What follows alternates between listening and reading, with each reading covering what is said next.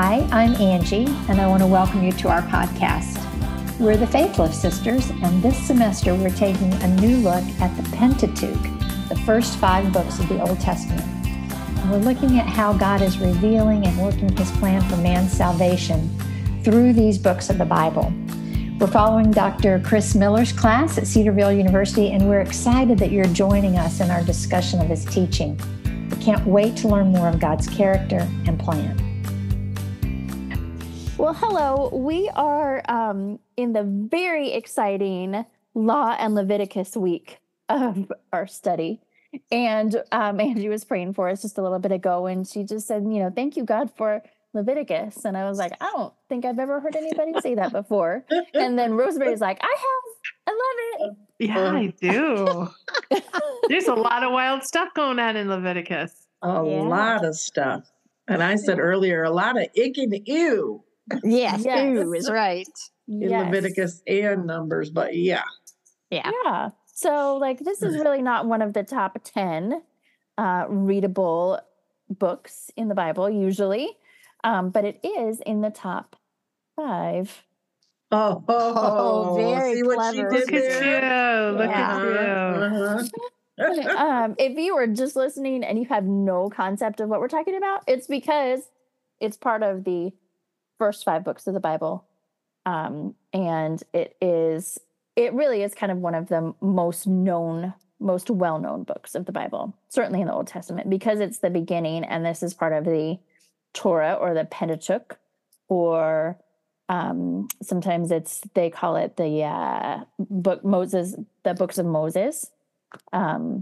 So I also think it's interesting. People use this book quite a bit to attack Christianity or Judaism. Mm-hmm. What do you mean you can't have 2 threads together, 2 of the same thread? Why would you do that? You're sinning. And it's like God was really trying to care for them with those rules. And this is how God cared for you. But if people just take it at face value, it doesn't even make sense right now. So part of that we could talk about later as we talk about how do they apply to us now. But I think this book is used a lot to attack people.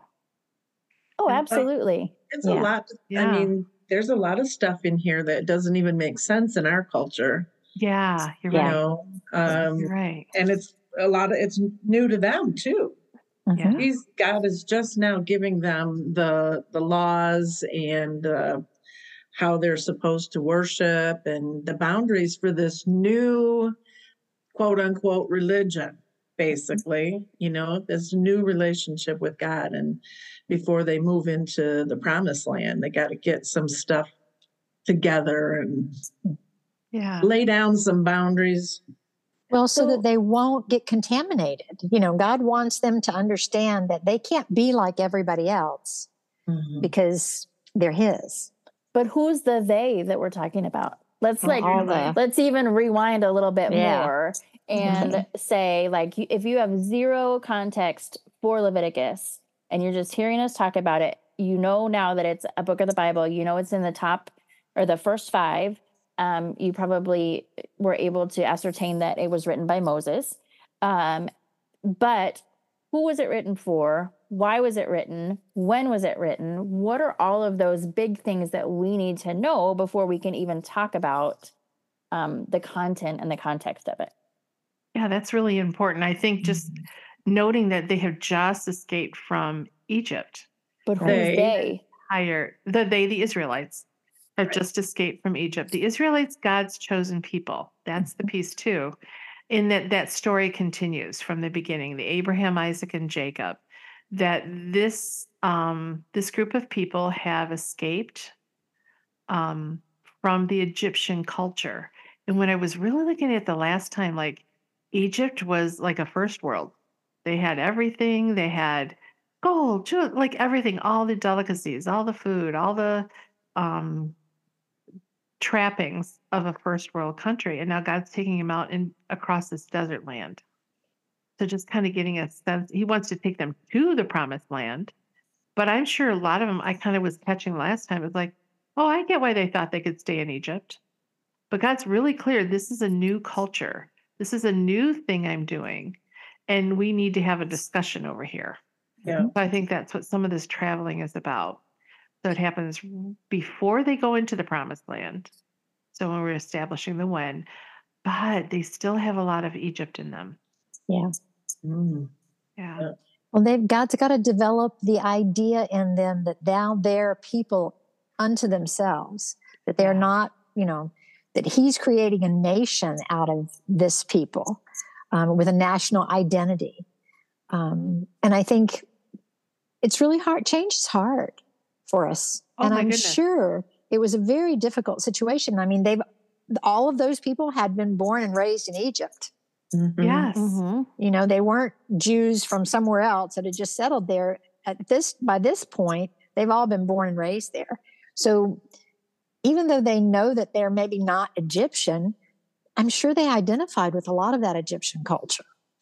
Yeah. And I think God has to be very specific in how he starts to change their identity. And so all of these rules and regs and come into play. Mm-hmm. I completely see them going, why couldn't we have just stayed in Egypt and not been slaves? Like that could have been a plan. Yeah. They asked, couldn't we go back to Egypt? Remember, as they're wandering around, they're like, right. Why did you take us out of Egypt? Yeah. Yeah. So, I think that, God he's got a plan. Sometimes we forget that, even for ourselves, when hard things come and we're asked to do or led to do certain things, we're like, well, I don't like that. That's too hard.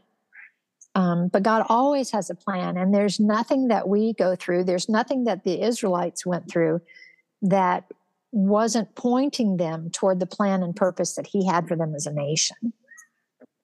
That's very true. Mm-hmm. And I'm someone who would look at this going, okay, yep, we're out of slavery. That's great. Thank you, God. I'm really happy. We're going to this promised land, and now I'm in a desert. What? What just happened? And I'll tend to look at things right in front of me instead of reconnecting, which I love what Dr. Miller's doing. Reconnecting. No, remember the story. Remember the point of all this. It's not about Egypt. It's about God. Yeah. And so it's really important for me to intentionally take my eyes off what's right in front of me and put them towards God. So when we're reading Leviticus, I love how he pointed out in the very beginning of his lecture, he said, this is part of the story. This is a continuation of the story. Sometimes we look at those books as kind of standalone things. Leviticus is very easy, I think, to look at it as a standalone because it doesn't seem real personal when I read through it. Until you get to the discharges, but go ahead. Yeah. That's the part of the you and it. Yes. Go ahead. But I think to remember that this is just a continuation of that story that God started back in Genesis. And so it's not a standalone, just rules and regulations. It's a part of the whole story. And I think we got to keep that in mind as we're reading through this. I like what Terry said at one point, that all of it is to cultivate a relationship with God. All of it. So all throughout, he keeps reminding them, I am the Lord your God. Yeah. I am the Lord your God. Do this and do that. I am the Lord. So he, Rosemary was talking about them kind of being embroiled in the Egyptian ways, which involved worshiping many gods. Mm-hmm. And that's the same thing for the people, the nations in Canaan. And they have to come to the point where they are settled on God alone. Yeah. And in obedience to him. It's their disobedience that kept them wandering. Mm-hmm. They could have gone and made the trip really quickly. What, like 2 weeks, they said? I think it's like an 11-day journey. Yeah. Yeah. Is that crazy? Yeah. But they were so disobedient and rebellious. Yeah. Their attitudes were terrible. And so it took a lot of corralling, kind of. Yeah. To bring them into some sort of obedience and relationship with him. Even with us, when we get saved, we don't really know God all that well necessarily. We sure don't know what all his rules and requirements are. We just really don't know much at all. We're kind of ignorant, like a newborn babe. But sometimes we've lived in this world long enough that we've got an identity and we've established some habits. So, Paul talks a lot about how we have to take off the old man and put on the new man who's created in Christ Jesus' image. And so I think that's kind of the same thing that's going on with the Israelites here. They've got to take off that old man so that they can put on this new identity of being God's people. That's a good way to put it. That's great, Angie. Yeah. Well, that really helps me as I'm thinking about them back then and us right now. Human nature hasn't really changed any. We still struggle with the same things. And sometimes I think we forget that as we're seeing how God dealt with people in the past. There really is something good in there for us too. So we can learn from them what it is that God is all about. That can help us in our walk today. Because God doesn't change. Because he does not change. Yesterday, today, and tomorrow. And forever. Yeah. Amen. So part of this first part of this with God is the Shojin, getting to know you, all about you. And I'm so glad somebody can sing. Yeah. Oh, I don't know about that. So that's kind of what. Yeah. So that's kind of all of what God's doing in the first part of this. This is the information you need about me. This is who you need, right? Yeah. So we know that there's like a ton of laws and regulations and rules and whatever in Leviticus. Why does that matter to us today? Do we have to follow these rules and regulations? How are they applicable to us now in our culture? And going back to the very original question of this whole entire series is, who cares? Yeah. Who cares? What does it matter to me? Yeah. Why are we even studying this? Why does it make a difference? Well, I think that this, God is saying, this is who I am. Okay. I've told you, I want you to honor your father and mother. I don't want you to kill people. I don't want you to steal from people. I don't want you to covet, because I don't do those things. Those rules are not just, arbitrary rules. It's because I don't do those things. Those rules reflect my character. And so they should be a reflection of your character. Now, since Jesus has come, well, even in the Old Testament, they lived under grace. If it weren't for the grace of God, everybody would have gone to hell. Mm-hmm. But in particular, now we live under the grace that Jesus purchased for us. So we don't have to worry about following any rule or regulation. However, we are being conformed to the image of Jesus every day that we live. And so we can look at those rules and those regulations and we can say, okay, that's how God is. And so that's the mirror that I want to see myself in. I want to be a reflection of who God is in this world. And so it's just kind of a good guideline, I think, for us to see that and to say, okay, that's what I should look like. That's what I should think. That's how God feels. I want to feel like God does. That's how God thinks. I want to think like God thinks. Because we love him and we know he loves us and we want to be in that relationship with him. Mm-hmm. Okay. Yeah. But what about the weird ones? Okay. Like the two threads. Why would we follow that? That's an expression. I think it's like you can't put two threads together like a polyester, like they didn't have polyester. Different kinds of, different kinds of threads, like cotton or cotton flax. And a wool or something like that. Wool. Yeah. Right. And it's like, and when you think about that, that is God caring for them, saying, hey, there's something about this you don't understand. So I'm just going to make this rule over here and just keep following it. And if you don't follow it, what you notice is those two fibers, it's probably many combinations like that. At that time, they wear differently. A wool garment might be tougher than a cotton garment. So then you're going to have these holes or it's going to be falling apart or things like that. But if it's all constructed of wool and all woven together, then it'll function in a strong way, the way it was designed to be created. It lasts for 40 years in the wilderness. Okay, I think that was a miracle. I do. I think that was a miracle. Yeah, I do. But that's a good point. So here's another piece on that. Then you can take that symbolically. When you mix two people together, it will not stay. It won't work the way it's designed. I want you as my people, one thread of people to be connected to each other. I don't want you. One of the biggest problems they had here was they kept mixing into other cultures.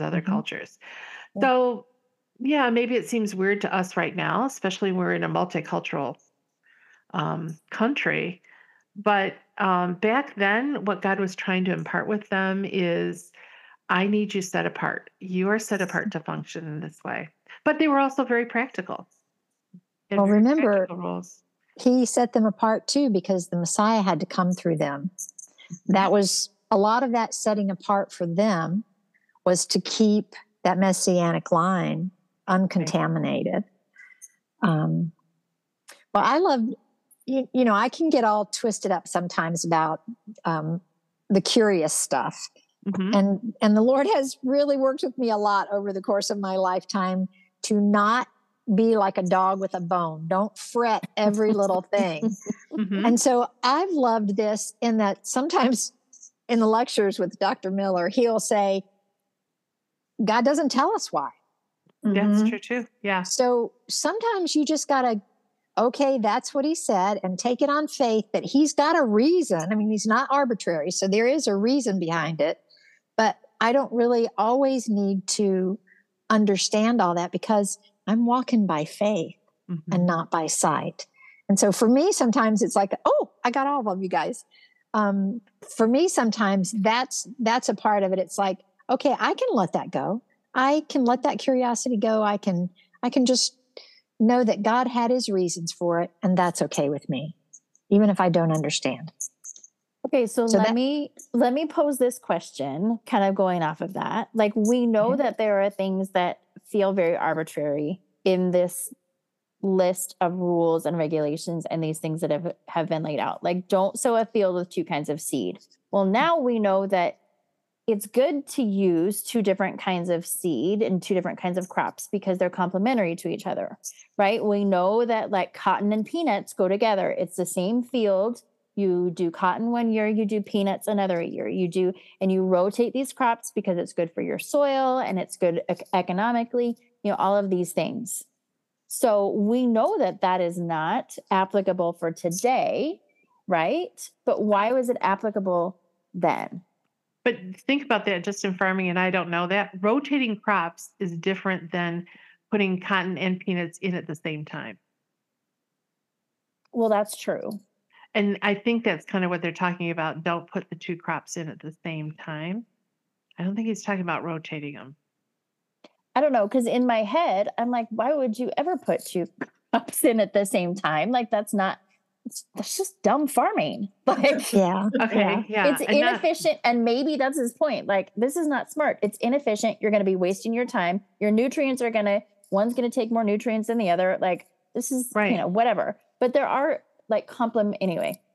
But there also, you can't harvest.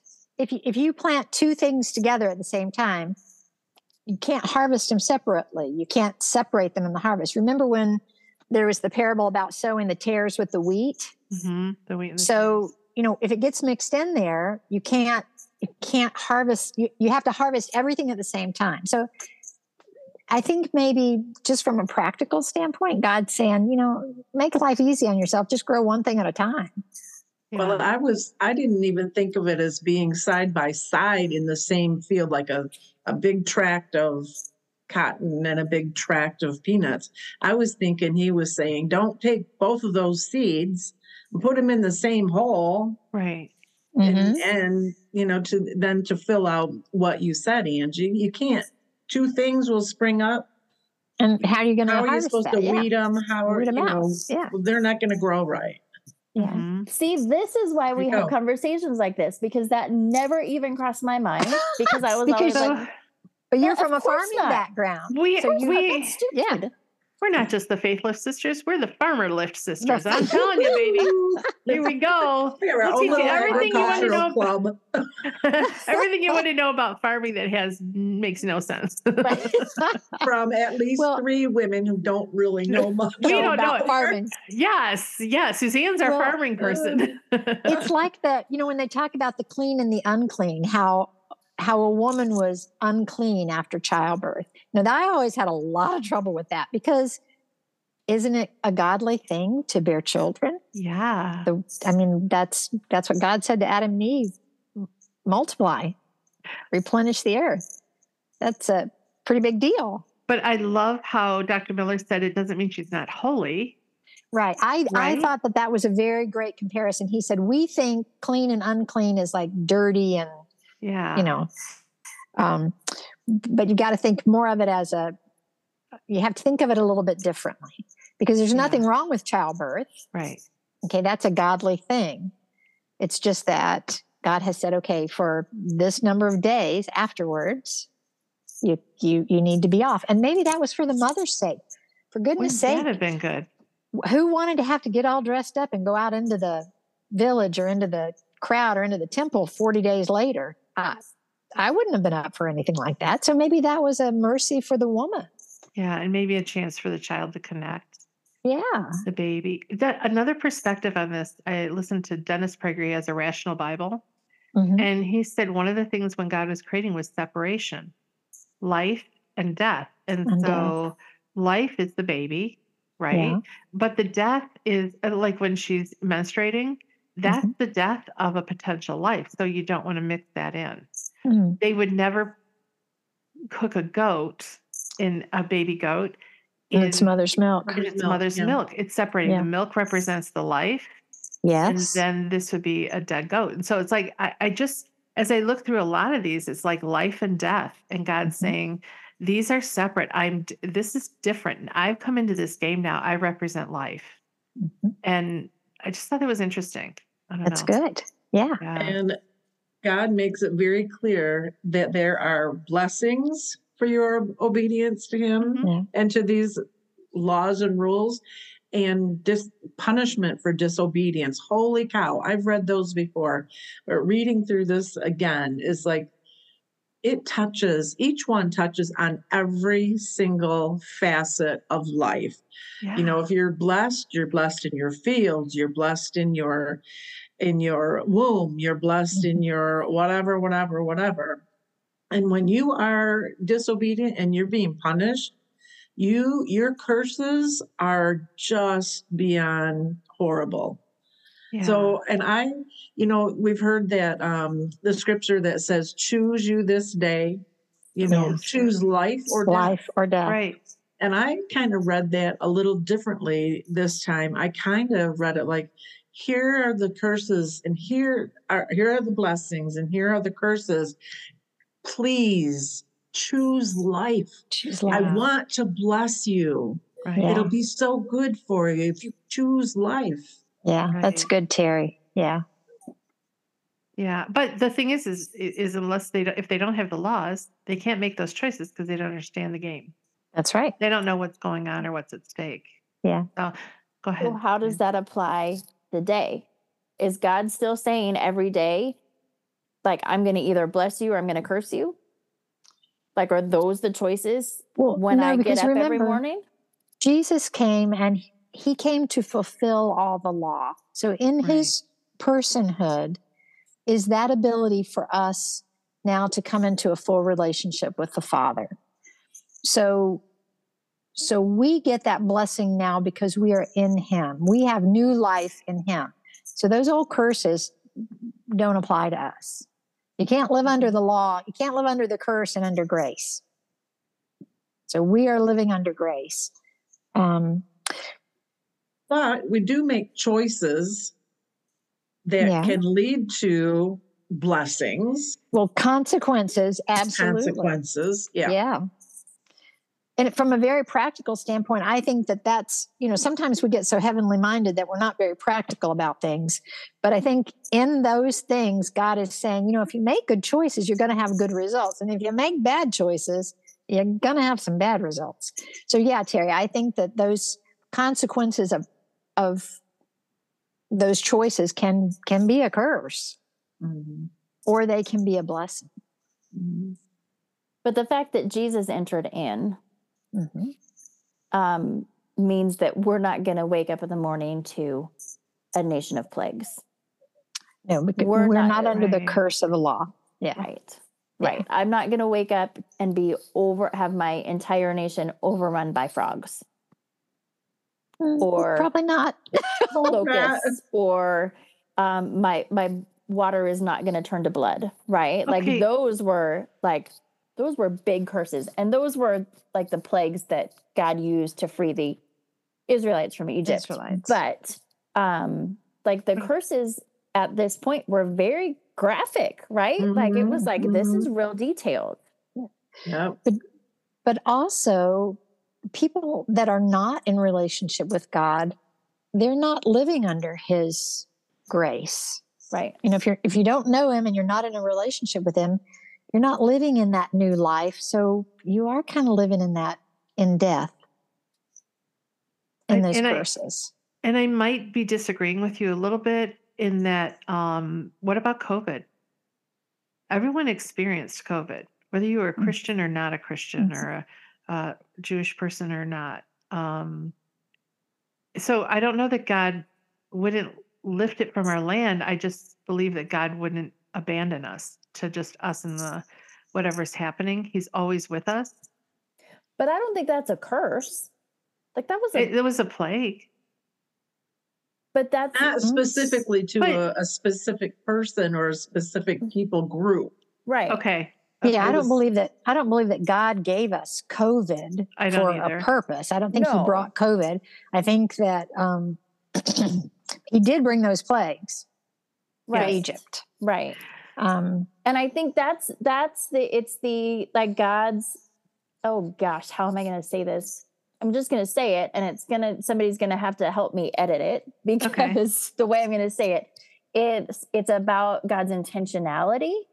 Like God intentionally said, this is what it is. It's either A or B. And if you choose A, then you are going to be blessed. And these are the specific blessings that you get. If you choose B, these are the specific curses that you will have. And that is not how we live anymore because of Jesus, because Jesus stepped in to bridge the gap between A and B.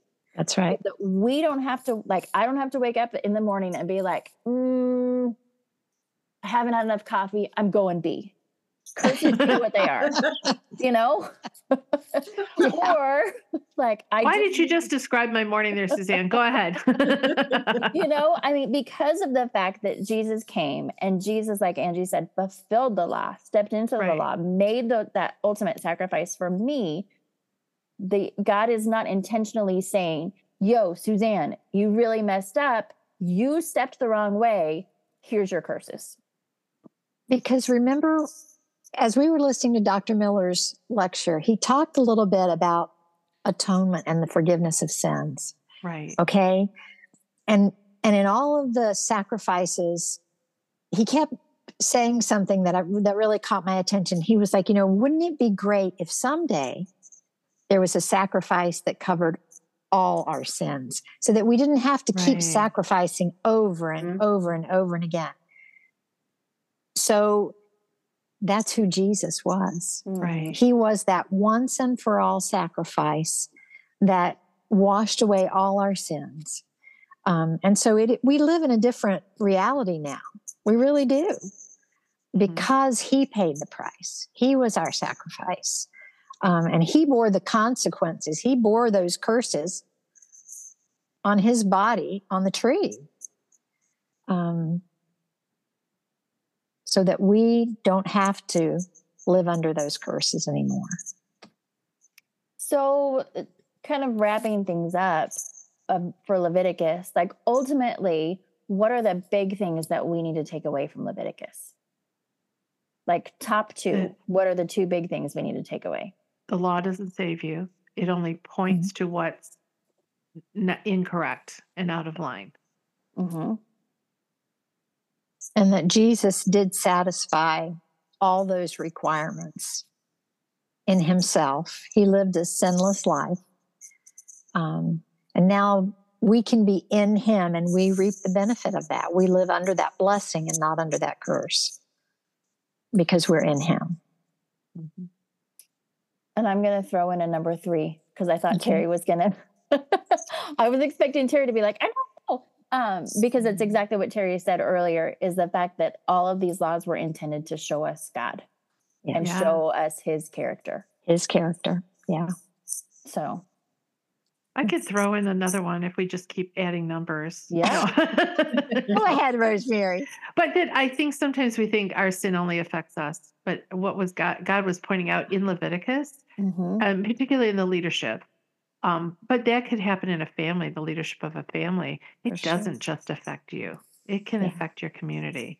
And so that's another reason that God's calling you on things, is so that you understand it isn't just you that's getting by with this or not getting by with it.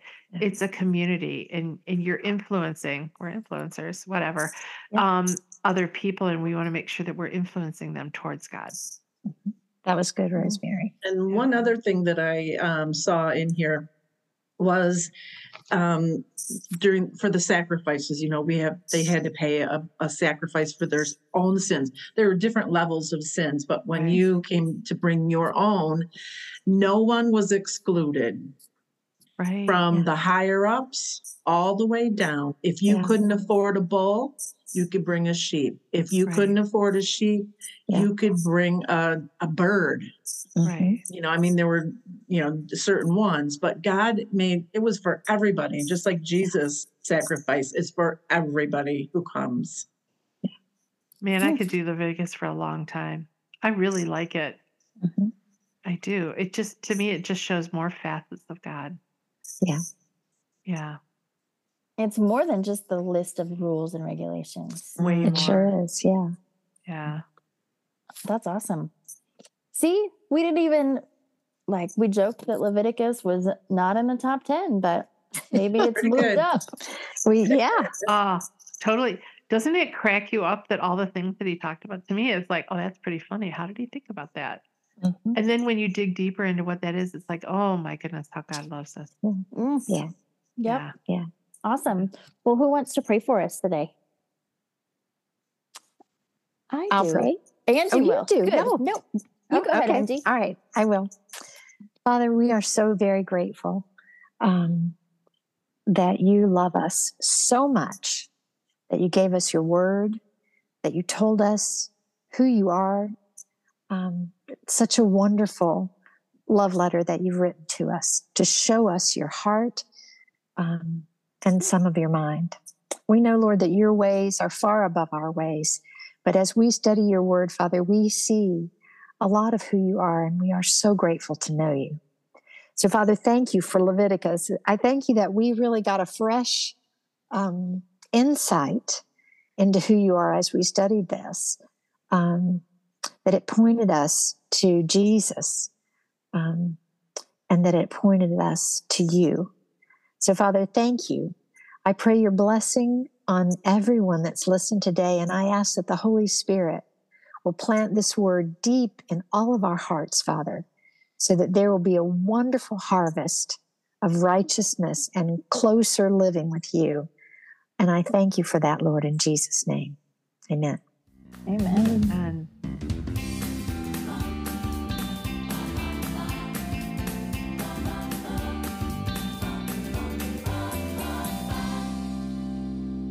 And cut.